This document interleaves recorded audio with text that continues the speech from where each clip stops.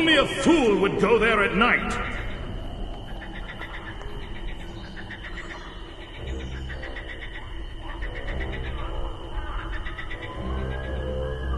Amidst the rolling hills and misty moors, a young woman makes her way to the grand and imposing estate of Zariya Hollow. With a determined step, she approaches the gates, a sense of awe and anticipation building within her.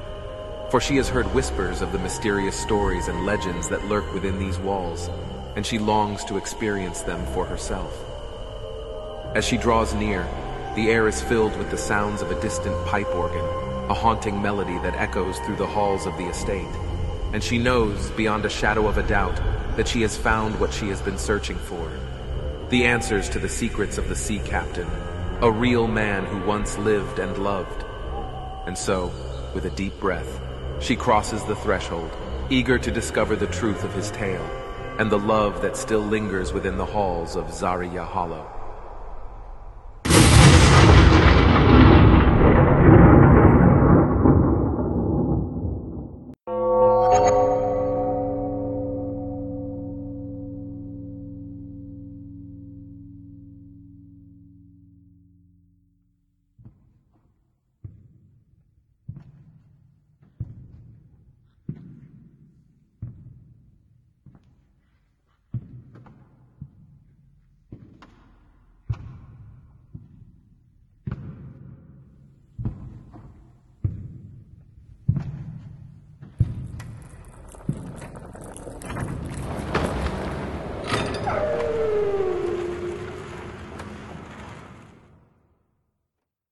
Who are you, and what do you want here at this time of night? I've already dealt with 2 burglars today, and I'm not in the mood for any more nonsense. I'm sorry, sir. My grandmother told me that there's a great love story to be heard at Zariya Hollow. She said it's particularly beautiful on Valentine's Day.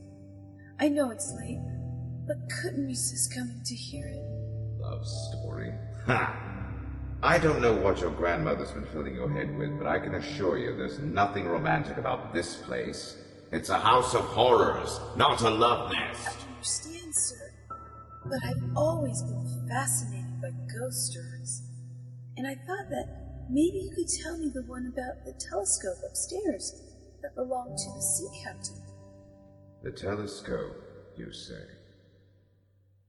Well, I suppose that particular object does have a story or 2 to tell. But I warn you, it's not merely a love story. It's a tale of love and loss, of longing and regret. Are you sure you're ready for that? Yes, sir, I am. I've always loved stories about ghosts and mediums and witches, and I'm sure that this one will be just as beautiful as my grandmother promised. Well, I suppose there's no harm in telling you the story. Follow me. Thank you, sir. I appreciate it.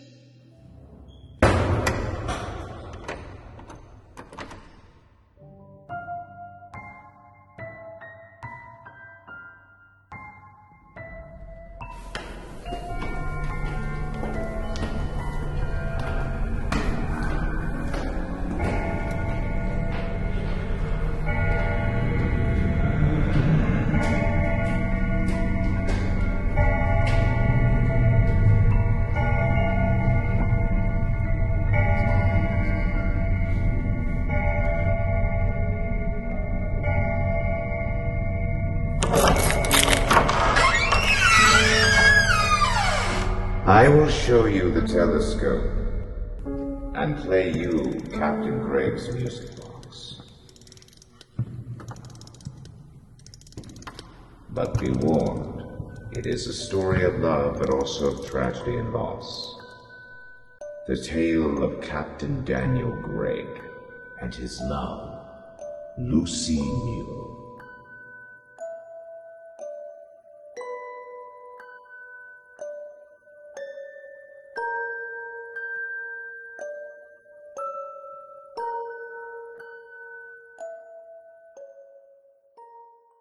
All aboard!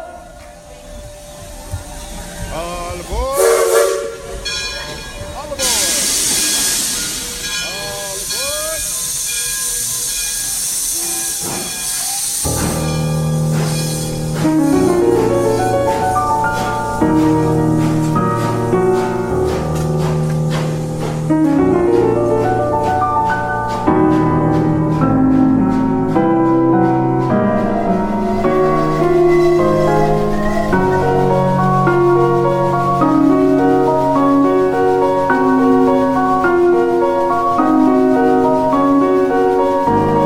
Some 120 years ago, in London, a young and handsome widow, Lucy Muir, left the home of the mother and sister of her late departed husband and boarded a train. With her went her small daughter Anna, and a servant named Martha.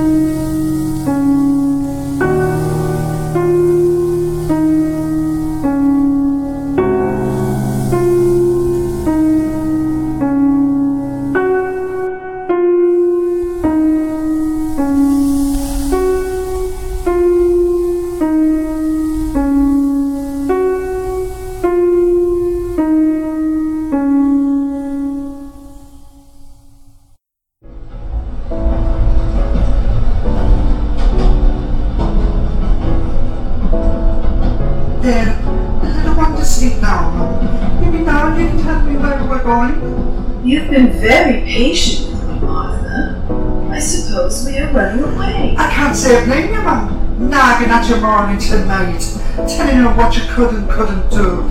Sinful it was, Mum, sinful. That will be enough, Martha. Yes, Mum. We're going to a village called Whitecliff. Whitecliff by the sea? You've taken a house there, Mum? I've been in touch with the leasing agent, a Mr. Coombs. He has several houses for rent. There must be one we can afford. At least we will be by ourselves. We shall live there soon. We'll stay at the inn till Mr. Coombs finds the house we want. Oh, Martha! I know I'm doing right. I know.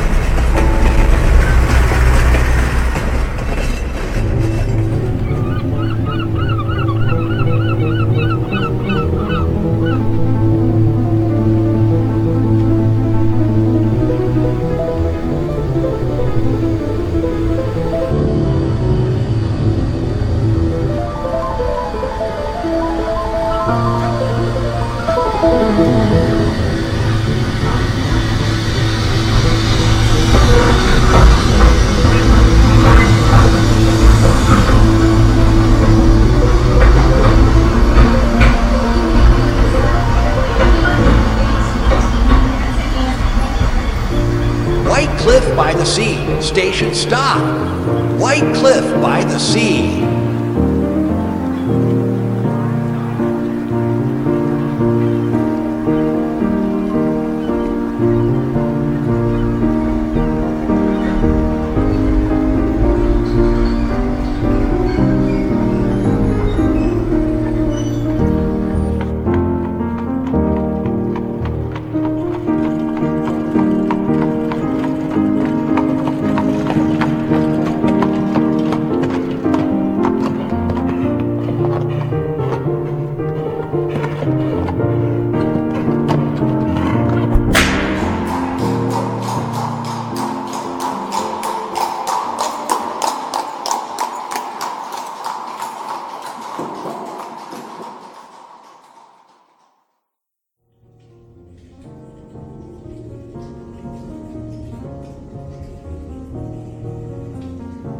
I still say, Mrs. Muir, you shall find no better home in Whitecliff than Burnham Mount. It's newly built, it's near the village, I can't understand why you won't show me Gull Cottage.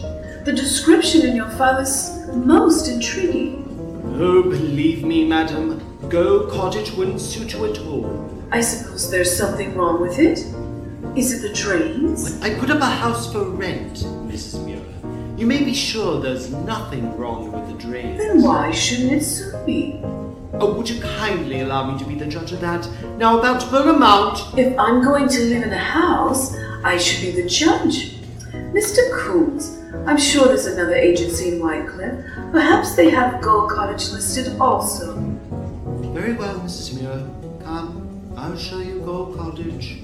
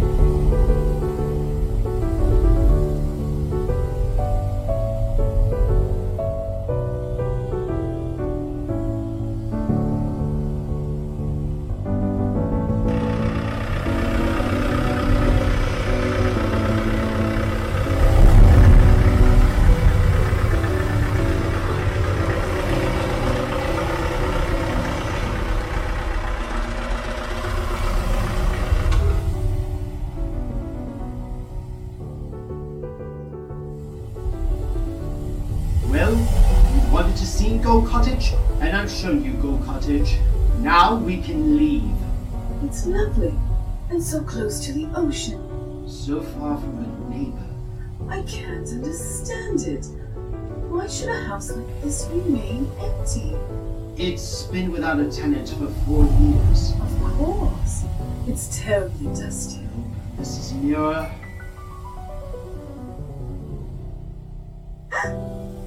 Who's that in there? There's a portrait on the wall. Oh, that. Yes, the former owner, Captain Gregg. The room is so dark. For a moment I thought it was someone real. Well, a sea captain. That explains the scheme of decoration, doesn't it? Which is all in frightful taste. Oh, it's a delightful room. Mrs. Muir, I assure you this house will not suit you at all. Nevertheless, I shall go upstairs. But there are only 3 rooms upstairs. They're all bedrooms. The main bedroom, which is quite ugly daft, is full of... Oh, well, see it for yourself then.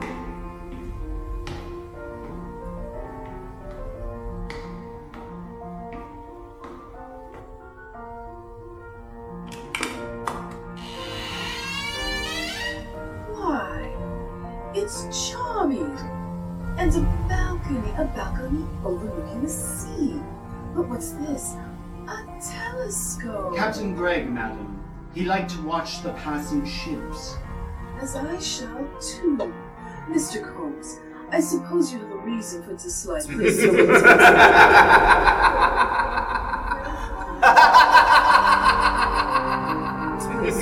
Now you know my reason.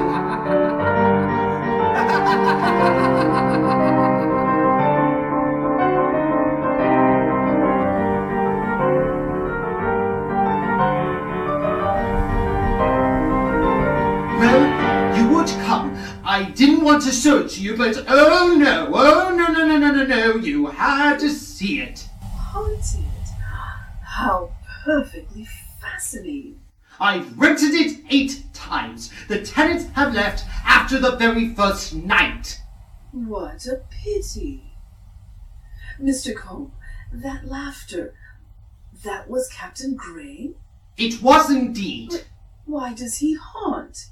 Was he murdered? He committed suicide. I wonder why. To save some of the trouble of assassinating him, no doubt. You'll probably think it very silly of me, Mr. Combe, but I've decided to take Gold Cottage. You what? It's so ridiculous. Ghost apparitions. Madam, with your own ears, but you heard him yourself. The wind in the chimney. Mr. Combe, please arrange for us to move in tomorrow. Very well, Mrs. Muir. On the understanding that I disclaim all responsibility of what may happen. You shall have Go Cottage.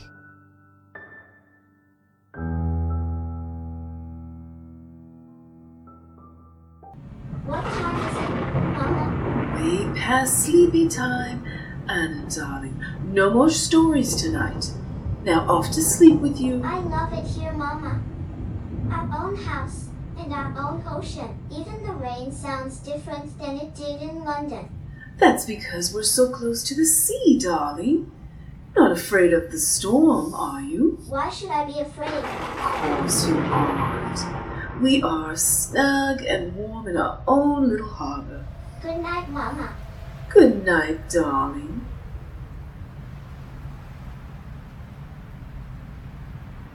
Oh, tucked in, is she, Mum? She'll be asleep in 2 minutes. Me too, Mum. Oh, your hot water bottle's downstairs, Mum, on the kitchen table, and the kettle's on the stove.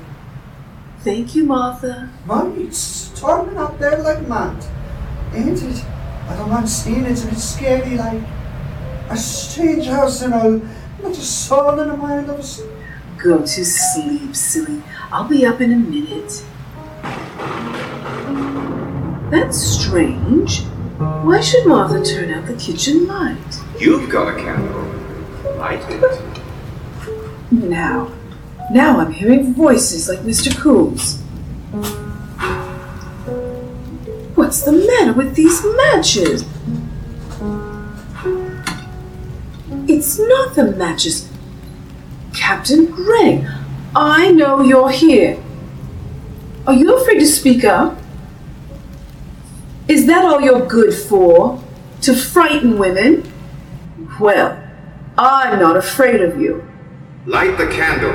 Light it. Well, how can I when you keep blowing out the matches? Light the blasted candle! Well, You are Captain Greg. who the devil else would I be? I'm sorry I called you a coward. I didn't mean to embarrass you. Embarrass me? I mean, because of the way you died. What? The way I died, madam? Committing suicide. Who the devil says I committed suicide? Mr. Coombs? Coombs is a fool! I went to sleep in front of that confounded gas heater in my bedroom. I'm a restless sleeper. I kicked the gas on with my foot. It was a stormy night, like this. So I shut my windows as any sensible man would. Well, wouldn't you? Yes, I suppose so. Well, the coroner's jury said it was suicide because my blasted charwoman testified I always slept with my windows open. How the devil should she know how I slept? Oh, I'm so glad.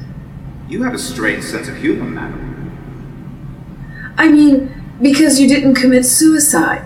But if you didn't, why do you haunt? Because I have plans for my house, which do not include a pack of strangers making themselves at home. I think it's very childish of you, frightening people. Well, in your case, I admit I charted the course with regret. You're not a bad-looking woman, you know, especially when you're asleep. So you were in my room this afternoon while I was napping? My room, madame. And I thought I dreamt it all. But I knew I closed the window, and when I awoke, I found it open. I opened the window because I didn't want another incident with the blasted gas. I'm quite capable of taking care of myself. Good. Then you will pack your gear and show up tomorrow, preferably the first thing in the morning. I will not go. The house suits me perfectly. It's my house, madame, and I intend to turn it into a home for retired seamen. Then you should have said so in your will. I did not leave a will. Why? Because I didn't expect to kick the blasted gas off my blasted foot. I won't be shouted at. For 1 year, I've been shouted at and ordered about. I'm sick of it. You hear? Blast, blast, blast! Or laughed at either. I won't leave this house. Belay that. Stop that blasting, blubbering madam. I love this house. I can't explain it. It was as if the house itself were welcoming me, asking me to rescue it from being so empty. You can't understand that, can you? All right then. I'm a silly woman, but that's the way I feel. You love the house. Well, I'll admit that's a point. And you did not frighten like the others, that's a point too.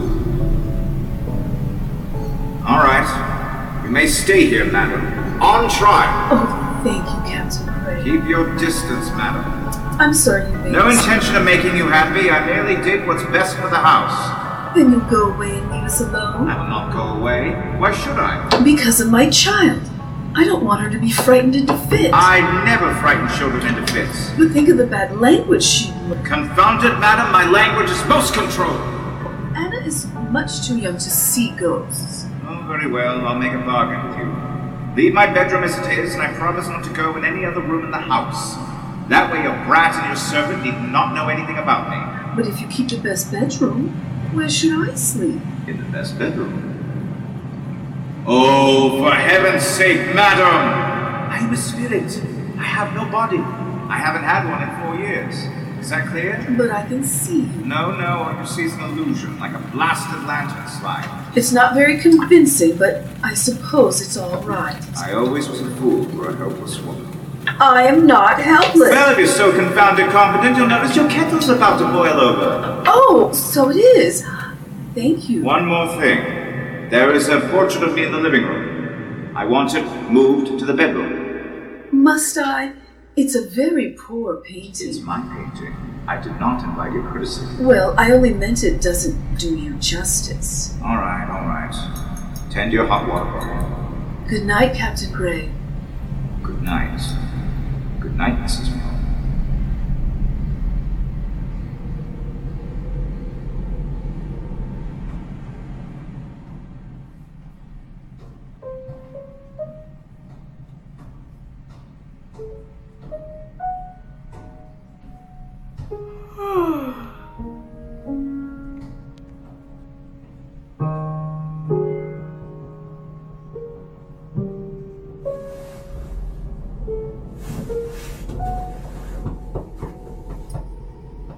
My dear, you should never let anyone tell you to be ashamed of your figure.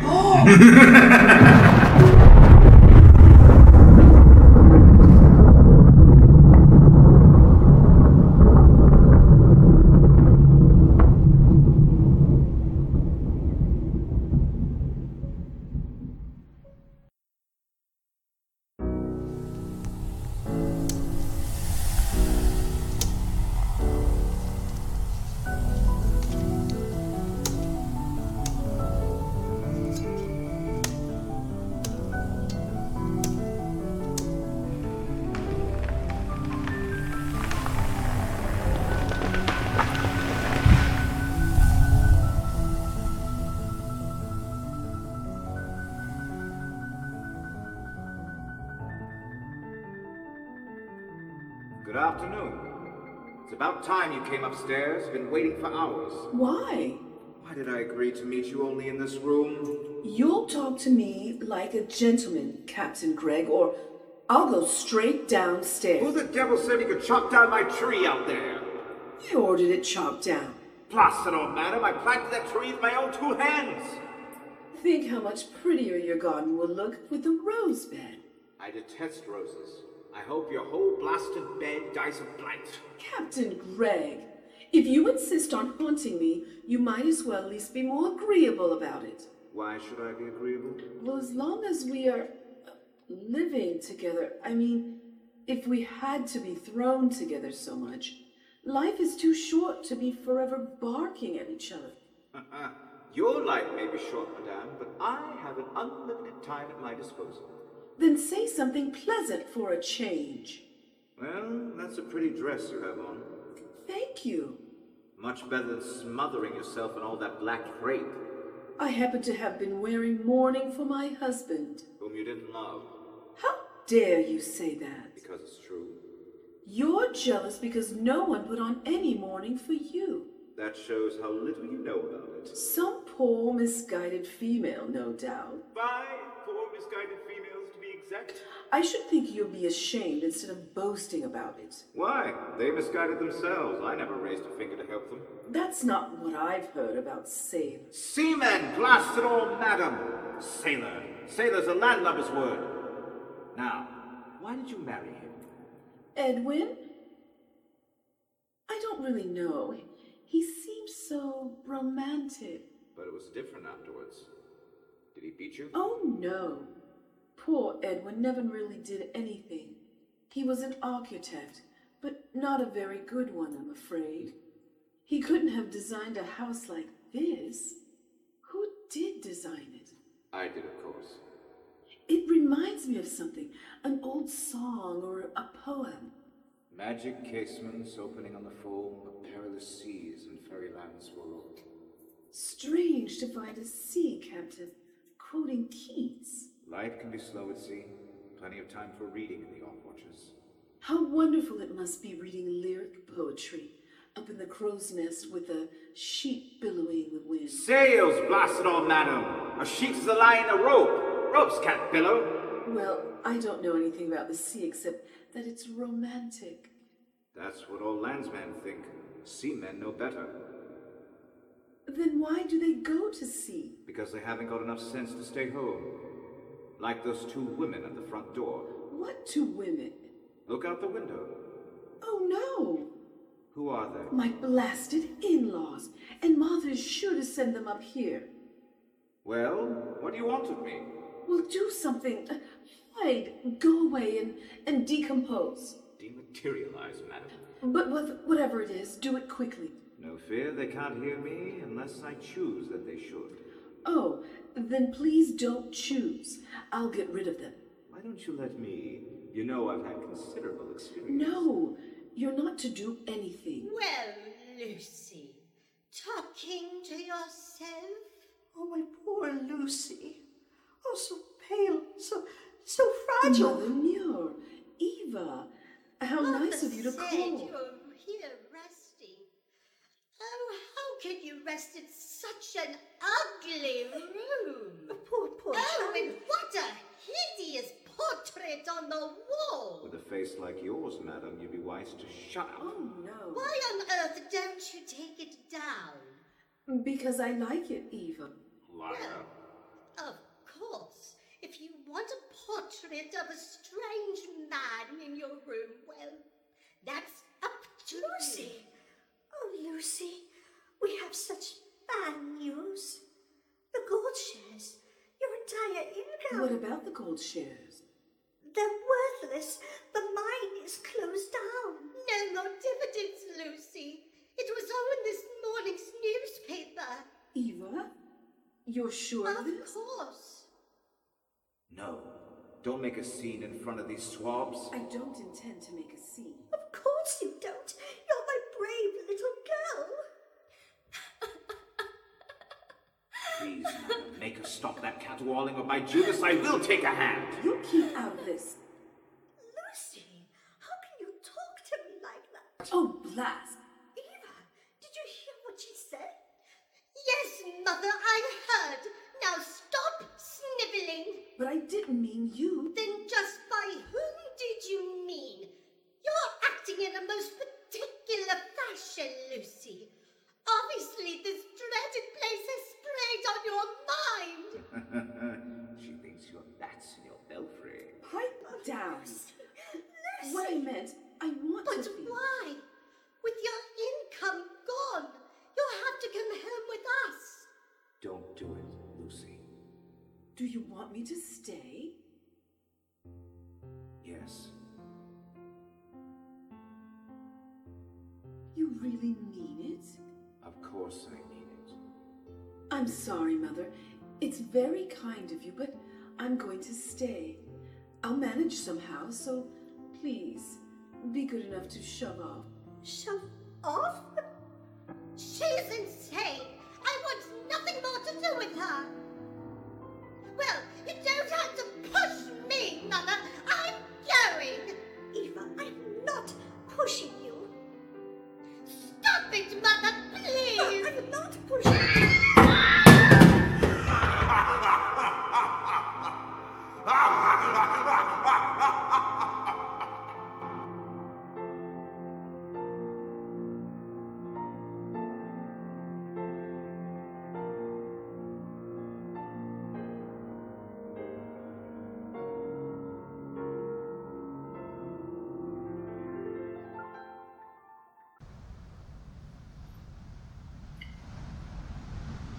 Captain Greg! Captain Greg! I'm out on the balcony. Are you? Well, I've had just about all of this I'm going to stand. Stop speaking in riddles. 2 days ago, you shoved those poor women out of this house. Squealing like a pair of pigs. That wasn't enough, was it? What do you mean by pushing Mr. Coombs down the stairs just now? I only hope that when I reach the afterlife, I'll have a little more dignity. Dignity? You call it dignified throwing yourself at a herring-gutted swab like Coombs? I asked Mr. Coombs here because he's the logical man to help me find lodgers for the summer. Oh, lodgers! Oh, I made a mistake. Oh, forgive me, my dear. I thought you wanted to sign Coombs on for a husband. Mr. Coombs? That walrus? It is in my experience that women will do anything for money. And now your blasted experience have ruined everything. Right. I should not allow lodgers in any case. They're worse than passengers at sea. It's them or starve. Not at all. I've solved your problem. Madam, you are going to write a book. Don't be ridiculous. It's all I can do to write a postcard. But I can write a book, and you can put it down on paper for me. What sort of book? The unvarnished volume of a seaman's life. The story of my life. Blood and Swash. Yes. Blood and Swash by Captain X. I don't think that's a nice title at all. It's not meant to be. It's meant to be sensational, like the subject. But it takes months to write a book. What are we going to live on in the meantime? You have jewelry. Pawn it. But I couldn't. Oh, damn your eyes, madam. Will you understand? You're trying to claw off a lee shore. You can't afford to be squeamish. I do understand, and don't swear at me. All right, then. Be sensible. Now, since we're going to be collaborators, you may call me Dan. That's very good of you. And I will call you Lucia. My name is Lucy. No, it doesn't do you justice, my dear. Women named Lucy are always being imposed upon. But Lucia, there is a name for an Amazon, for a queen. I don't feel much like a queen. I feel frightened and confused. Martha and I could always get along. But it's my baby, it's Anna. Well, don't you trust me? Oh, I do, Daniel, when I'm talking to you. But when you're not here, well, it's asking a great deal to expect anyone to entrust our whole future to someone who isn't real. But I am real, Lucia. I'm here because you believe I'm here. Keep on believing, and I'll always be real to you. Yes, Dad. Now, get into town and pawn that blasted jewelry, and don't come back without a typewriter. Yes, Blood and Swash. Blood and Swash by Captain X.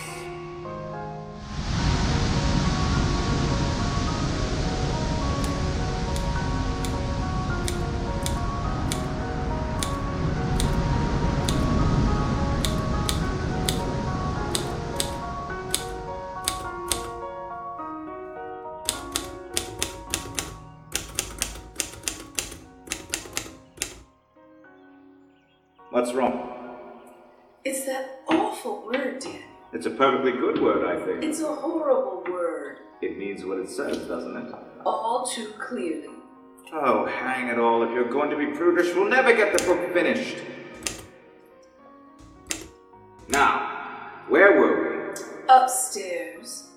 Yes. The custom at Marseille are different to... From. From, who cares? It's not a blasted literary epic. It is the unvarnished story of a seaman's life. It certainly is unvarnished. Well then, all right. Smear on some varnish, but leave the guts in. I think there should be a chapter about your boyhood. Your school days. Never went to school. I was educated by the vicar. Oh, man. You must have had a dreadful time. Oh, I suppose you were the model of all virtues at 12. Certainly I was. And Anna shall be the same. Anna's not as fat as you probably were. I wasn't fat. I was skinny. Still worse. Hair ribbons and 1,000 freckles, probably. I noticed you still have freckles. Very few. And I've been told that they're quite becoming. Yes. Indeed they are.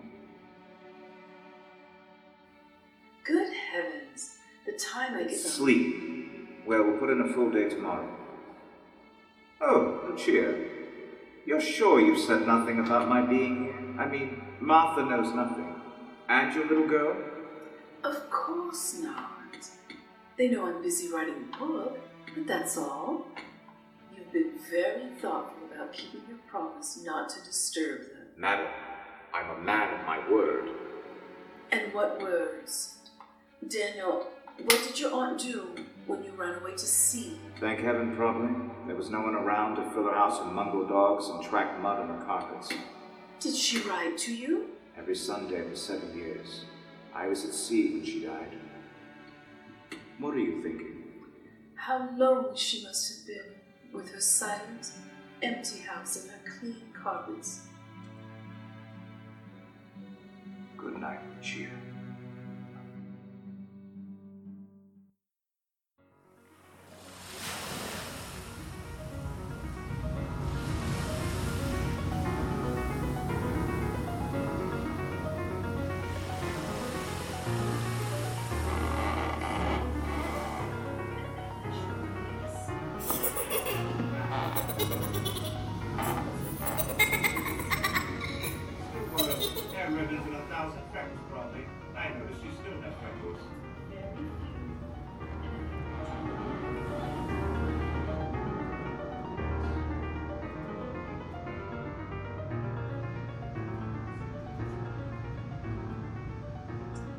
Devil with your dawdling, Lucia. I'm so tired, Daniel. A sentence or two and the book is all finished. I can't see or think straight. You don't have to think. Just write this down. To all who follow the hard and honorable profession of the sea, to the afterguard, the masters, mates, and engineers, ERS, to able-bodied and ordinary seamen, to stokers, carpenters, sailmakers, and sea cooks, I dedicate this volume. The end. The end. Well, tomorrow you take it to the publishers. Why did you write the book, Daniel? It wasn't merely to save the house from me. Partly that, and partly to help people understand those poor devils that go to sea for want of a better sense. Well, now about the publishers. You'll go to Tackett and Sproul in Gretzman Street. Yes, Daniel. Now, be sure to see Sproul. He once came in fourth in a boat race, fancies himself a seafaring man. Daniel, what's to become of us? You and me. Nothing's to become of me. Everything's happened that can happen. Have you forgotten my illusion? Such an earthly illusion. When we were writing the book, I was happy. But now when I try to think of the future, it's so dark and confused. Like the fog out there tonight. You've been working too hard, cooped up in the house for too long. But I love it here. Yes, but you should be out in the world, meeting people, seeing men. I have no desire to see men. Confounded, you should. You're a very attractive woman. You owe it to yourself. Yes, Daniel. Take the early train, Jim. Tackett and Sprout, Gretzky Street.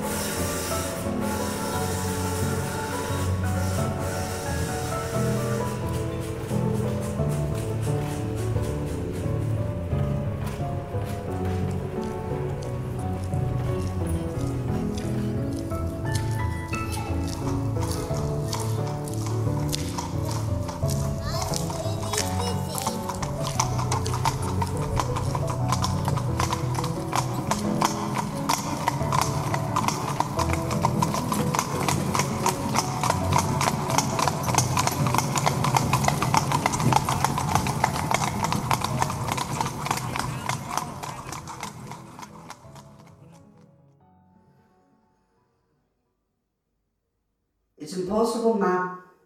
You can't see Mr. Sprout without an appointment. But I have a manuscript here. And I'm sure a cookbook, perhaps. Gardening. Another life of Byron. Oh, really, Mrs. Muir? Well, I'll mail you a notice when Mr. Sprout can see you. Probably next month. Surely you're not leaving, Mrs. Muir. I have no appointment. Well, then you shall have mine. But Mr. Fairley... Oh, it's all right, Albert. Just tell old Sproul I wouldn't wait. Well, aren't you going to thank me? It's very good of you, but I'm afraid I can't accept. You're a very beautiful creature. I could do no less than insist you take my appointment.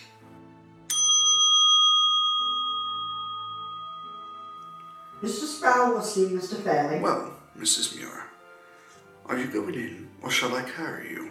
Really?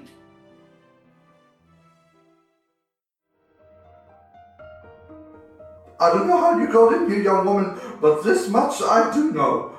I will not allow you to take up my time, and I will not review your manuscript. Shut up and sit down, you blasted blankers! Oh, dear. Madam, are you would-be author or would-be ventriloquist? I don't know what you're talking about, Mr. Sproul.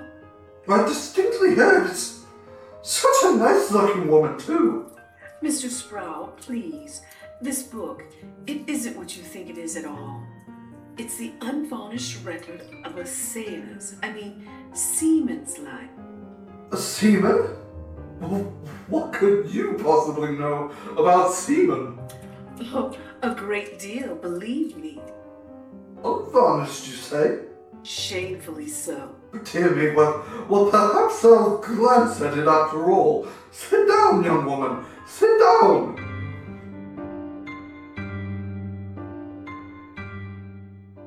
Better take another walk, Mr. Fairley. Is she still in there with Mr. Sprout? She must be starving. Oh, I fetched him a train once some time ago. I'll wait, Albert. I'll wait. Well, Mrs. Muir, this is quite a book. Thank you. Are you not going to pretend that you wrote it? No. It's a man's book. And what a man. Captain X, I'd very much like to meet him. Oh, I'm afraid that's impossible. He's away. Oh, a voyage, of course. Yes, a very long voyage. Bless my soul, what a story. We shall publish it, of course. Mrs. Muir, you just leave everything to me and be happy that you know such a man.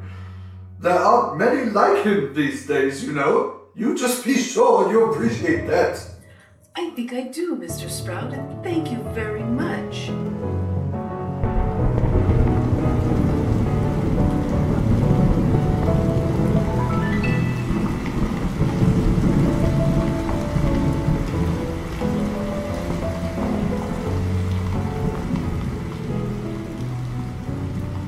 It got so stuffy upstairs, I thought I'd wait for you down here. Mr. Fairley.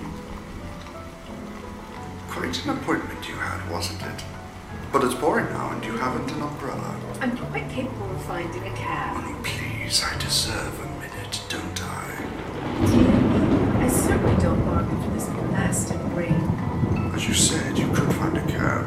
Ruin your hat, though, wouldn't it? Now, if you asked me nicely. Please, would you mind? You're smiling. I'll be right back.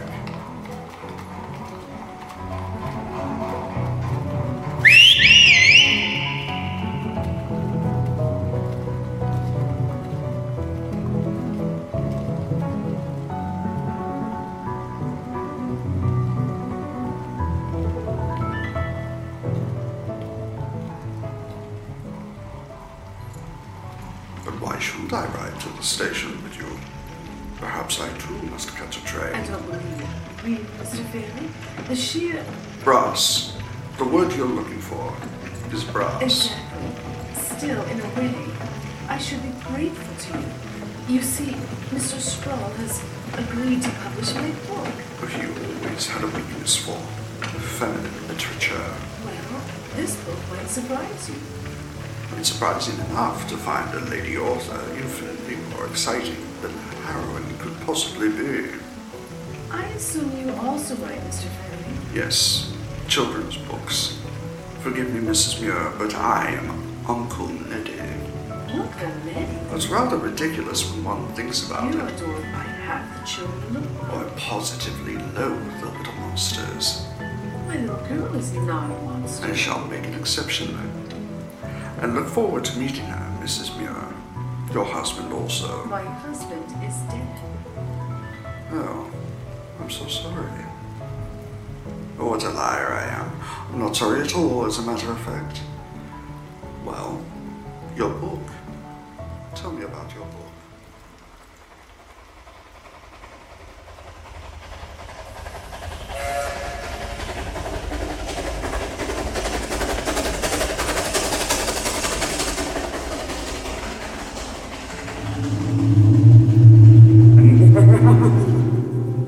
Uncle Ned, by Godfrey, what a load of bills. Daniel, so you've been eavesdropping. I thought he said he had a train to catch too. I'd rather think he only wanted to ride to the station with me. The way he was smirking at you like a cat at a fisherman goes. I found him rather charming. Rather charming. Now you're starting to talk like him. Well, how in the blue blazes you want me to talk? That's better. I think you're really extremely childish. You should have pushed him out of the cab. In another minute, I would. Daniel, why, I believe you're jealous. Of course I'm not jealous. Jealousy is a disease of the flesh. I haven't had any flesh for years. I've never known you to be more disagreeable. And today of all days. Yes, Sproul bought the book. Yes, and now I can buy the house just as we planned. I'm not so sure I want you to have the house after all. I wish you'd stop sulking. You said yourself that I should see men. Yes, I said men, not a perfumed pencil pusher. Anyway, I shall never see him again. That's what you think. Where are you going? I'm disappearing. I've always hated trains. Anyway, I'll see you later, madame.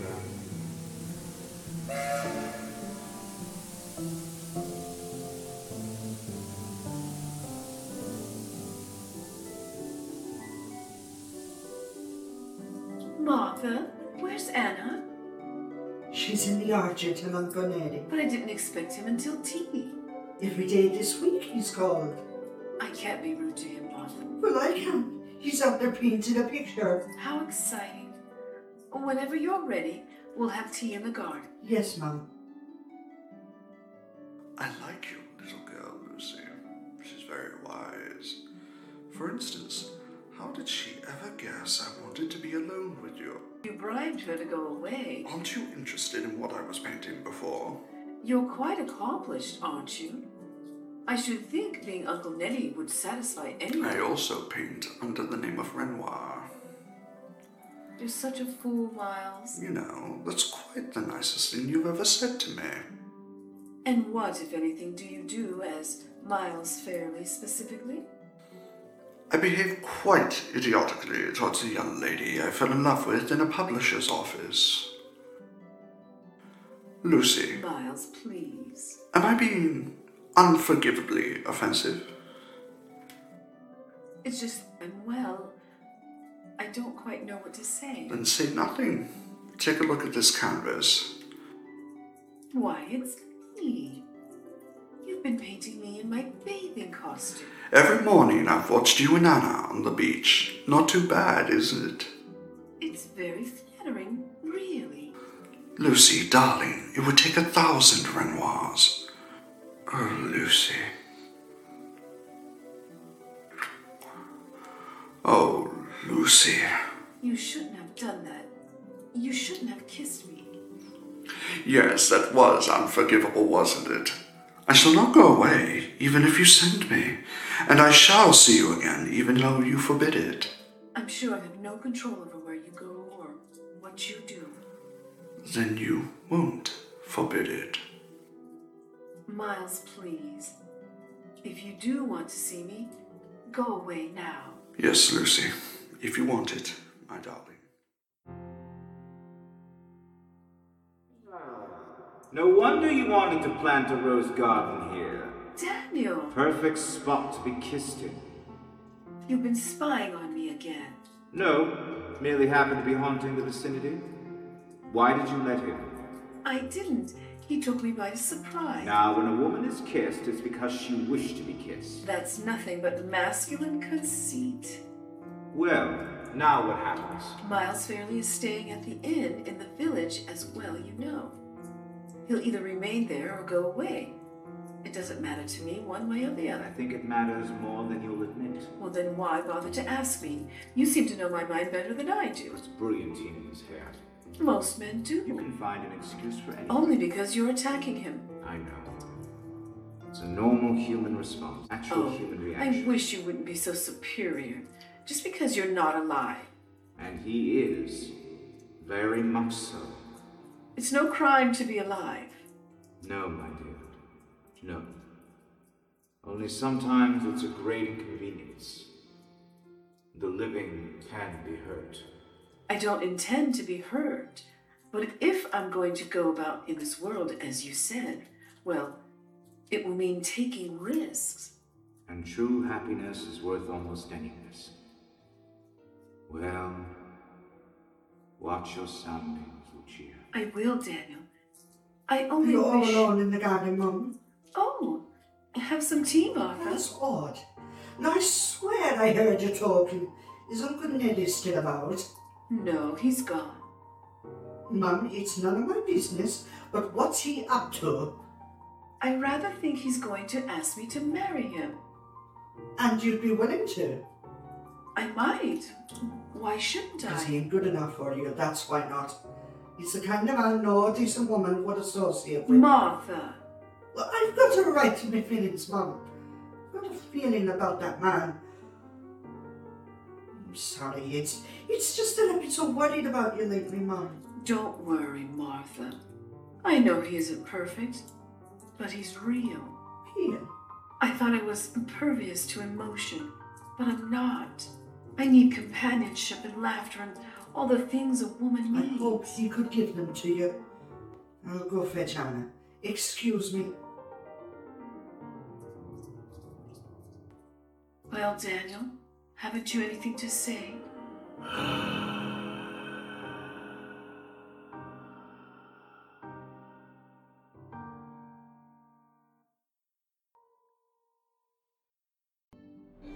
The sea in the moonlight, Lucy, and a warm summer night. Oh, I could stay here forever. My darling. I've felt like this before, Miles. How do you feel? I don't know. Like looking down from high up, all dizzy. And I'm sure you won't fall. I'll hold you. It isn't right. It can't be to feel like this. It is right, because you are happy. I should go back to the house. It's Anna's bedtime. Just this one night. Can't you pretend you forgot? Miles, what's wrong, darling? I'm jealous of a little girl. She's my daughter. I can't forget her. When you're with me, I want you to forget everyone else in the whole world. You're a magician. You make it seem all wrong to consider my duty and only right that I put my arms around you. To be kissed. To be loved.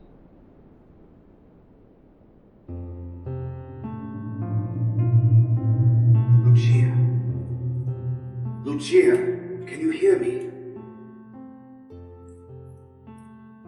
I thought you one woman with sense, but you're like all the rest of them. Lucia, wake up! I'm talking to you! No. No, sleep on, Lucia, sleep. Sleep. I should have known.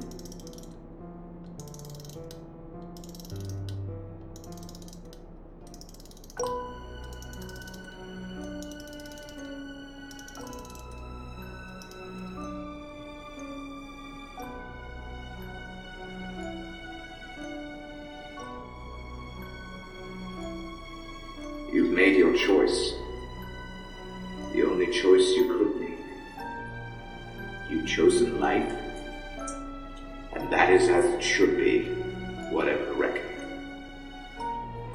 That's why I must go away. I can't help you. Lucia, listen to me. Listen, my dear. You've been dreaming. Even now, you are dreaming. Dreaming of a sea captain that haunted this house. Of talks you had, even a book you both wrote together. But you wrote the book, Lucia. You and no one else. A book you imagined from this house and from that portrait on the wall. It's been a dream. And in the years to come, you'll remember it only as a dream. And it will die, as all dreams must die at waking. But how you would have loved the North Cape and the fjords in the midnight sun, where the blue water rushes into green, the Falklands, where southerly gale whips the whole sea white as snow. What we both have missed, Lucia. What we both have missed. Goodbye, Lucia. Goodbye, my darling.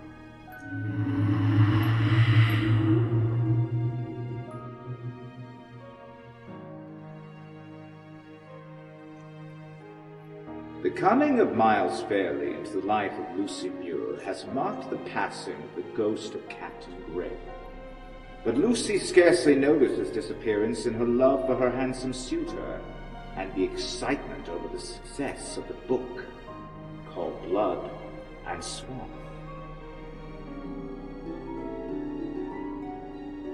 Imagine it, Martha.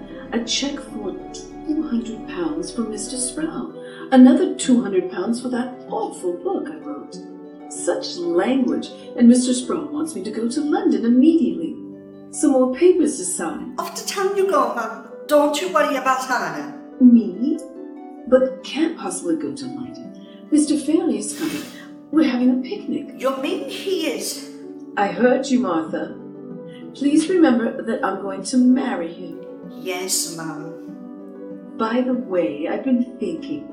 We might put that portrait of Captain Gregg up in the attic. What? Don't you like it anymore? It was so silly of me to hang it there in my bedroom.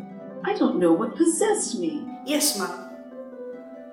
Oh, I almost forgot. Here, a boy brought this note for you from the village. From the bank, is it, Mum? No, it's from Mr. Fairley. How dreadful. He's been called up to London for a few days. But it's not dreadful at all. I'll go to London too. I'll see Mr. Sproul as he wishes, and I'll see Miles. I'll surprise him, Martha. Quickly now, fetch Anna. I'm going to say goodbye to her. Yes, Mum.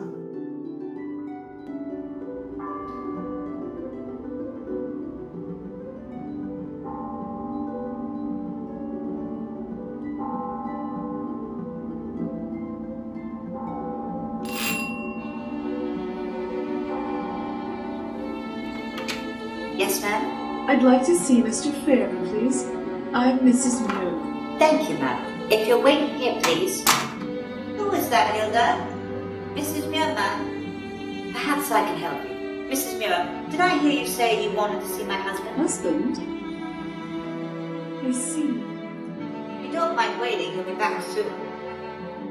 Won't you sit down? No, I'd better go. I'm afraid I made a mistake. Mistake, Mrs. Muir? Yes, I'm very sorry. I think I understand. My dear, I'm sorry too. Truly I am. You see, it isn't the first time something like this has happened.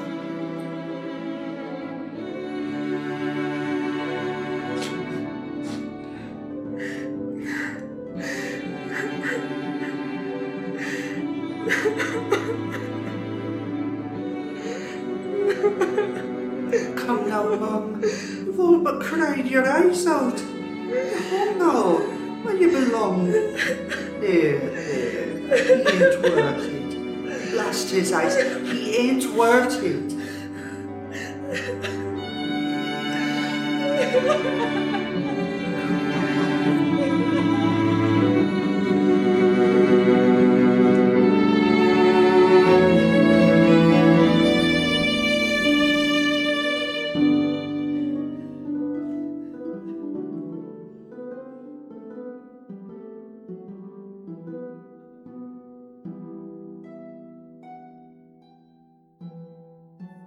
Martha, do you know what day it is? Wash day?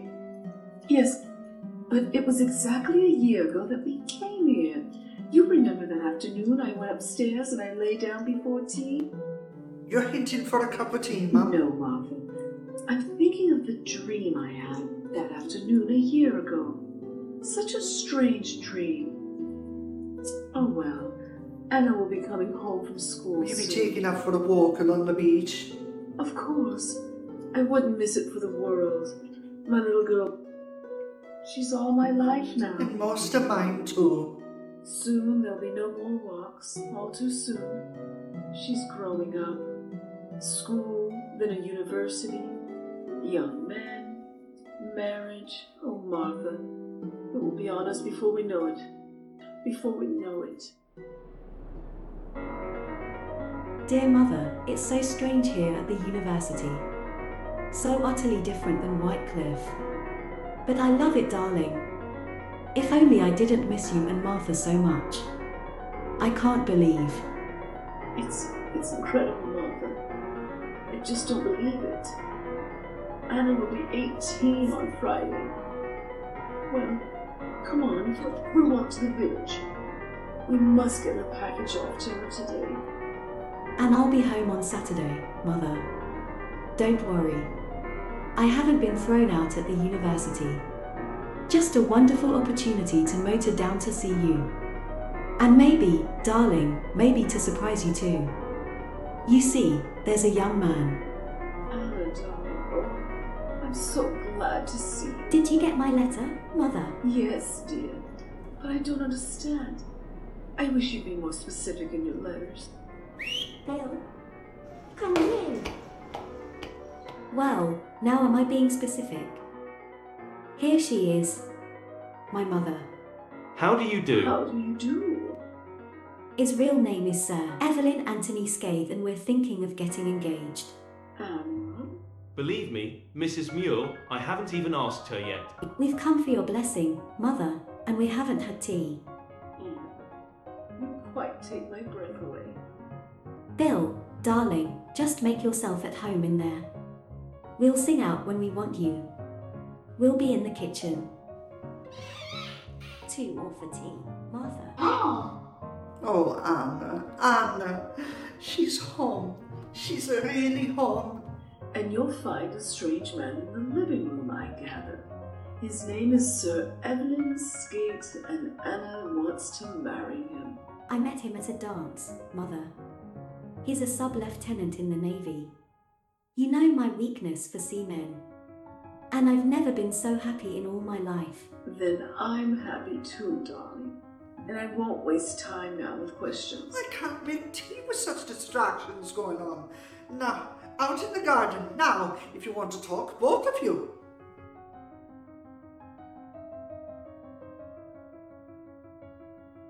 Mother, I've discussed it all with Bill. Of course, we won't get married till I'm out of the university. But you ought to come and live with us when we do. You and Martha. No, darling, no. But you must.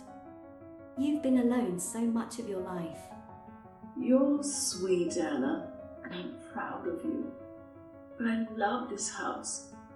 I've been very happy here, and I shall live here until I die. With Captain Gregg? What did you say?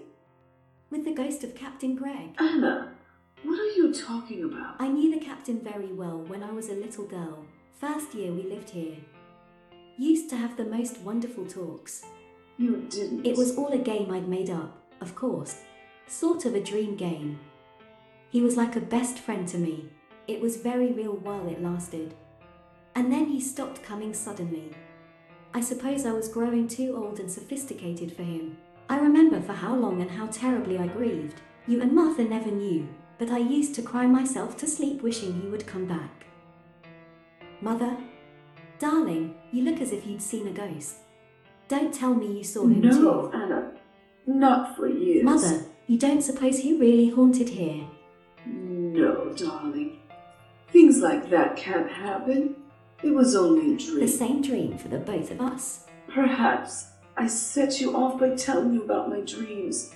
Little little girls are very impressionable. I don't remember your telling me. But tell me now. I'd love to hear about them. But I can't remember them very well. Just bits and pieces of phrase here and there. A look. I think I dreamed most of that book I wrote. I must have. I never could have thought of it. All these years I've tried to remember, but can't. Do you want to know what I think? I think you fell in love with him too. I did nothing of the sort. I can't blame you, if you had. When did you stop seeing him? After about a year. I dreamt we quarreled. It was about a man. Uncle Neddy. Anna, you knew that. Miles Fairley and I... And I used to pray you wouldn't marry him. And you were so right. I saw him 5 years ago at a dinner party, bald and fat and drinking too much, and he cried. It seems his wife finally had enough of him, left him. And to think I wanted to spend the rest of my life with him. What if he did exist, Captain Greg? Perhaps he did come back and talk to us. Wouldn't it be wonderful if he had? Then you'd have something, you know what I mean, to look back on, in happiness. No, darling. We just made him up, you and I. He never existed. I just wasn't intended to have that kind of happiness. And I haven't missed it. Really, I haven't. Oh, I've been lonely at times, but there have been compensations. You and now Bill and dear Martha in this house, the sea girls and memories. We've had those, you know, even if it was a dream. Now, come along. We'll join your young man for tea.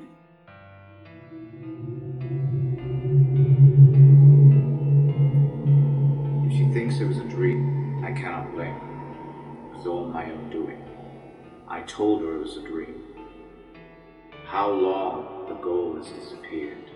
Even Anna is older now than Lucia was when she first stepped into this house. And long since married, children of her own, children, and Lucia. White and withered and full of years. Blast it all. When I decided to be noble, I never thought she'd live to be 80. Oh, Lucia.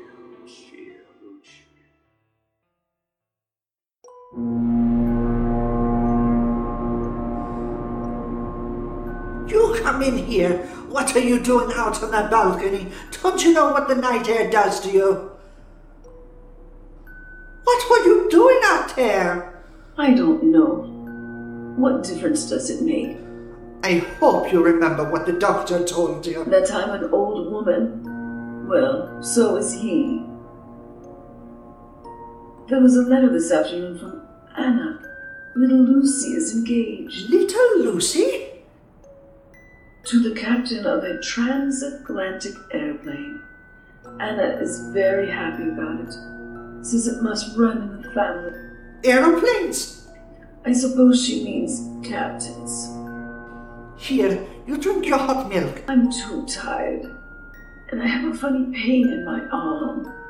No wonder. Standing out there in that fog. Sit down now and drink it while it's hot. I don't want any hot milk. Now, don't get into a state. I'm not in a state. I just want to be left alone.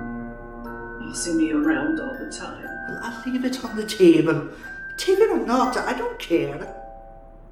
Bossing me. I'm tired. Milk. All right. I'll drink it. Martha.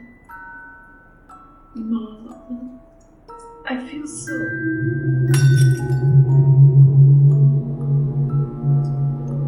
Lucia, at last, you'll never be tired again. Oh, look at you, radiant, like the day you came here. Come, Lucia.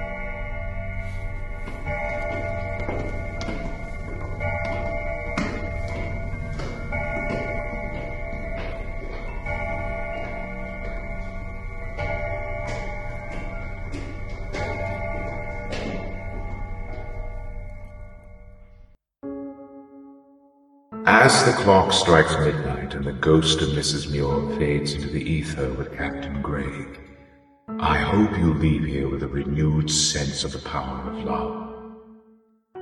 The story of Captain Daniel Gregg and Mrs. Muir may have come to an end, but the love they shared will live on forever. Remember that love knows no bounds and can survive even beyond the grave.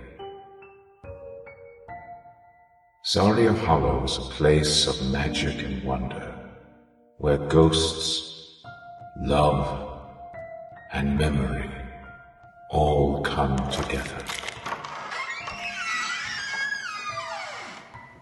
By the way, I never caught your name. Martha. Martha Muir. My grandmother was little Lucy. Well then. Good night. Pleasant dream. Well played, Captain. Well played.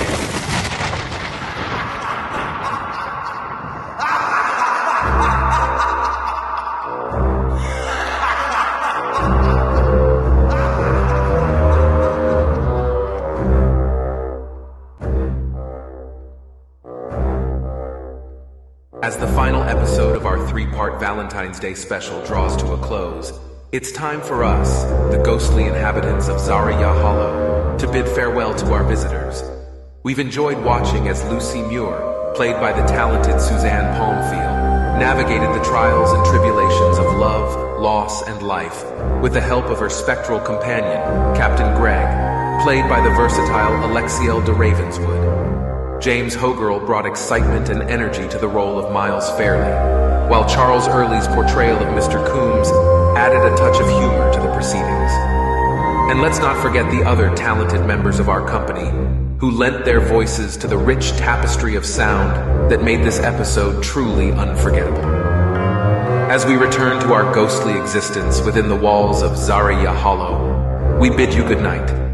Until next time, farewell. Happy Valentine's Day.